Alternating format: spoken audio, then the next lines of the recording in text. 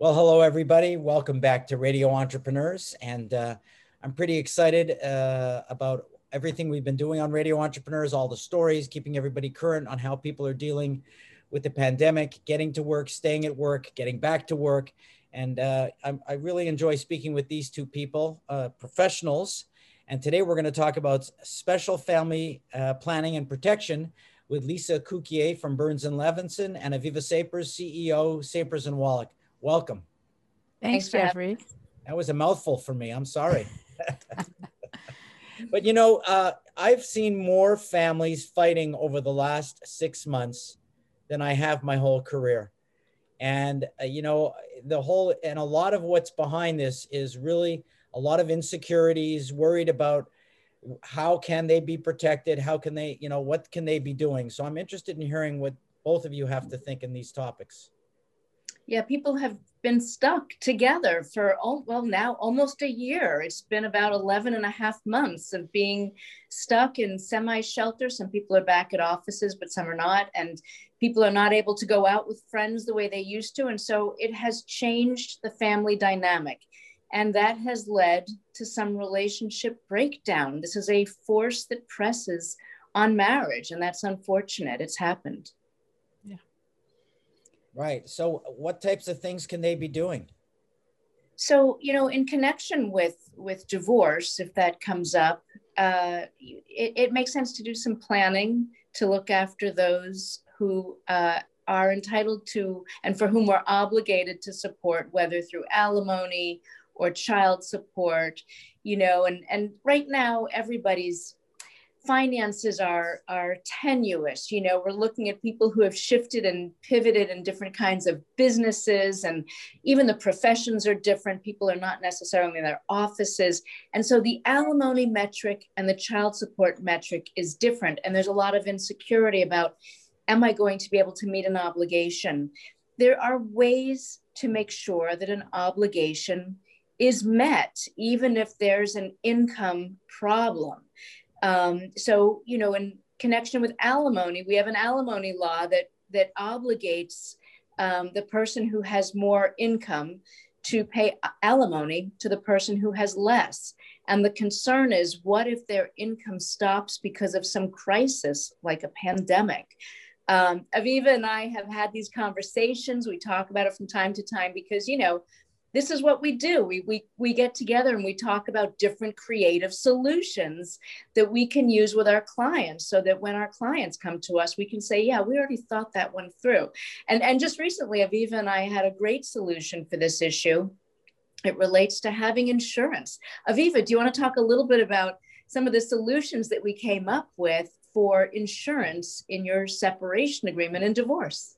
Sure. So a lot of times when people are separating, they may be concerned if the real breadwinner becomes disabled or passes away, and then losing that income stream to take care of themselves and their kids. And so luckily for me, being in the insurance business, I have a lot of experience looking at ways you can insure for those things. So I always make sure we ask, what do they get for coverage at work for disability insurance? And a lot of times people are under the impression they get 60% of pay, but it oftentimes is capped at some dollar amount, or it doesn't include bonuses or doesn't include commission. So depending on what that is, it may not be sufficient. And then for an unforeseen death, and during COVID times, people are certainly a little more heightenedly aware of that potential. Having life insurance to make sure that that lump sum is there to continue to protect the family is something that is often used. If you're looking at permanent coverage, it can also build cash value, so that if there's a time when someone is out of a job, you can actually borrow against that cash value to also continue to provide some cash flow if there were tough times for a year or two. It's important. Child support, even if the obligor, the person who's paying the payor, even if they pass away with minor children or children still in school, child support is an obligation that endures past death, but not so with alimony. The death of the payor usually ends it. So if there's an insurance solution for that, then that will sometimes help me settle a case. You know, if I can provide some kind of a solution like the type that you're discussing, then I might have an easier time settling the case because everybody knows they're going to be okay no matter what happens. Right. And there's the opportunity as well to fund annuities, which guarantee payments for life too. So if part of the divorce settlement is I get a lump sum and I'll just take care of you by getting it off my hands and buying this annuity that promises to pay you for the rest of your life, that's another living alternative versus it's something at death. Yeah. Lisa, I don't know if I'm taking this offline. I mean, I'm off where we were, but in regard to prenups, if someone was making money, then doesn't make money during COVID, but has a prenup or a trust, does that protect someone from not paying child support? Well, it's a great question. Thanks for asking. The prenup can speak to the assets and income of the two adults who are getting married. Remember, it has to be drafted before the marriage and signed before the marriage. You could have children already. That's a whole nother issue. But the prenuptial agreement cannot alter the rights of children. It can't alter the rights of minor children. Minor children have a right to be supported by the people who are their biological or adoptive parents. And so it can't impact child support. But if there are children and something happens in the relationship and a payor can't pay child support, then that person can get into court and seek a modification. So there's a way to deal with that, but it can't be dealt with through a prenuptial agreement. A prenup is exclusively dealing with income and assets of the two people getting married, and it can't impact the rights of children. There's another issue that comes up with children though, Jeffrey, and I you know, now that we talk about it, you know, there's a great solution to deal with the funding of special needs trusts that involves insurance too. And this is something else that Aviva and I have talked about, where we've done some strategic planning so that when the client comes in the door and wants to know some solutions, we're ready. So whether or not a couple is going through divorce and has children with special needs, or if a couple is married, or if people are individuals and they've got children, whether minor children or adult children who have special needs, there's an opportunity to create a special needs trust for somebody who you have an obligation to support or who you want to support. You know, many of us have children who get older and we're always concerned. Parents who've got kids with special needs are always concerned. What happens when my child's an adult?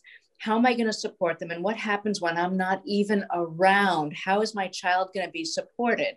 And as a lawyer, I tell people that they can draft a third-party special needs trust to leave assets with a trustee who will manage those assets for the benefit of their adult child.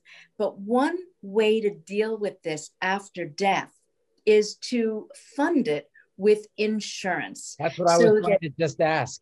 Exactly. And that's why Aviva and I were talking about it. Aviva, do you want to take over and talk a little bit about that great solution we came up with? Sure.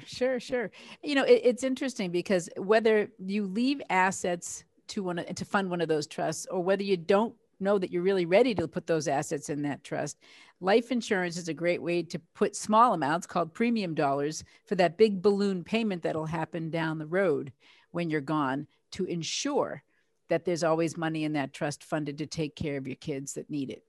And you don't have to insure the full amount if you are leaving other assets to that trust. But life insurance is an inexpensive way to make sure that at least worst case scenarios are protected, or best case scenarios. In today's day and age, a lot of people we talk to are concerned about outliving their money. So as long as they know they've got $1 million, pick your number, $2 million, that's going to be there for their kid. If they have their own long-term illness, or if they have their own need to take from the assets they were hoping to leave to that trust and use them for themselves, they know that their kid's going to get taken care of. That's a great solution. Yeah. Can I throw you another one from out in left field? Yeah. You know, my mother always used to tell me that there's always one person in a relationship that's more dominant than another. And she, again, my mother's been gone a long time. She's a little old fashioned, I guess. But, financially, I find that there always is someone in a relationship that's a little more dominant financially.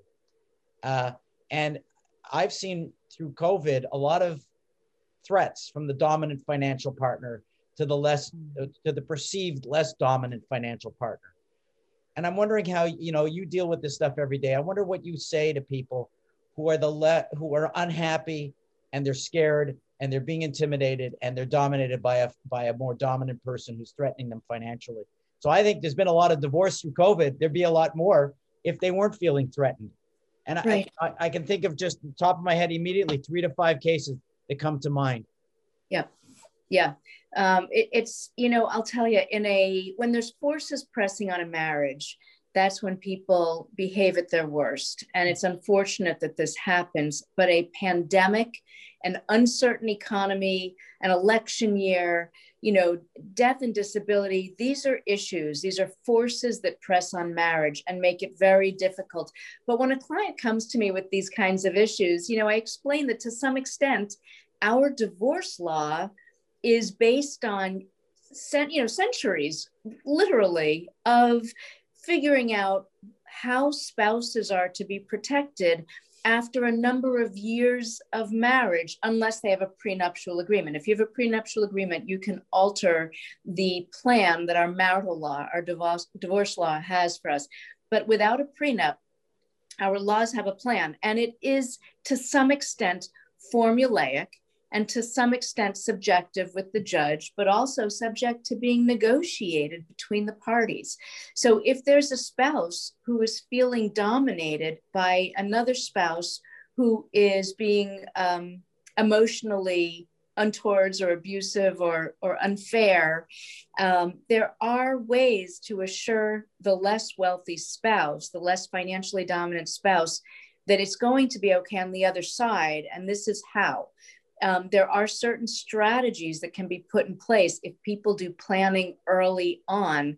And if there are sufficient assets, nothing from nothing is still nothing. But if there are some assets, there are strategies. And our laws are somewhat formulaic. Our alimony law turns directly, the length of alimony paid turns directly on the number of years married, and the value paid in alimony turns directly on the delta between the income of one spouse and the other. So there is, to some extent, some formula that will help. I would add something to that too. There's no time like the present to become a little bit more financially literate. We've been hosting some sessions for women, not that they're necessarily the ones you're referring to, Jeffrey, but women who have deferred the paying of bills, the investments of their monies to their spouse, that there's no time like the present to take charge and start to become a little more financially literate. Understand at least the terminology so that when you meet with a lawyer or when you meet with an advisor, you're not just sitting there looking bored, that you can actually understand the language, and it's not like they're speaking Greek this time. And so there are ways to just educate yourself up a little bit so that you really do have some ownership and can't be as intimidated in the sense that they're not talking to someone who's a complete zero in their knowledge of any financial matters. It's a sad topic, but it's a reality that we all have to deal with. And I think looking at it from, your perspective, Lisa, but also Aviva's in terms of the insurance, I think that makes it a little bit more protective and, looking at ways we can fund these things a little bit easier. So I appreciate these discussions, and it does affect business, since most businesses are privately owned. The vast majority, I think over 85%, are privately owned. I mean, these are, people get very protective of their cash cow. And so I do think these are important topics. So, but if someone's looking for either of you, I'll start with you, Aviva. How would they find you for more information on these things? Sure. Our website is www.sapers, SAPERS Wallach, WALLACK.com, or my phone number is 617-715-0125. Great. Lisa, how would the people find you? Thank you. So I can be reached by email at lcukier@burnslev.com, and that is spelled LCUKIER Cukier at BURNSLEV.com. And my phone is 617-966-9582. Perfect. And my name again is Jeffrey Davis, and I can be found at Radio Entrepreneurs or at Mage, my management consulting firm. And remind everybody, this is Radio Entrepreneurs.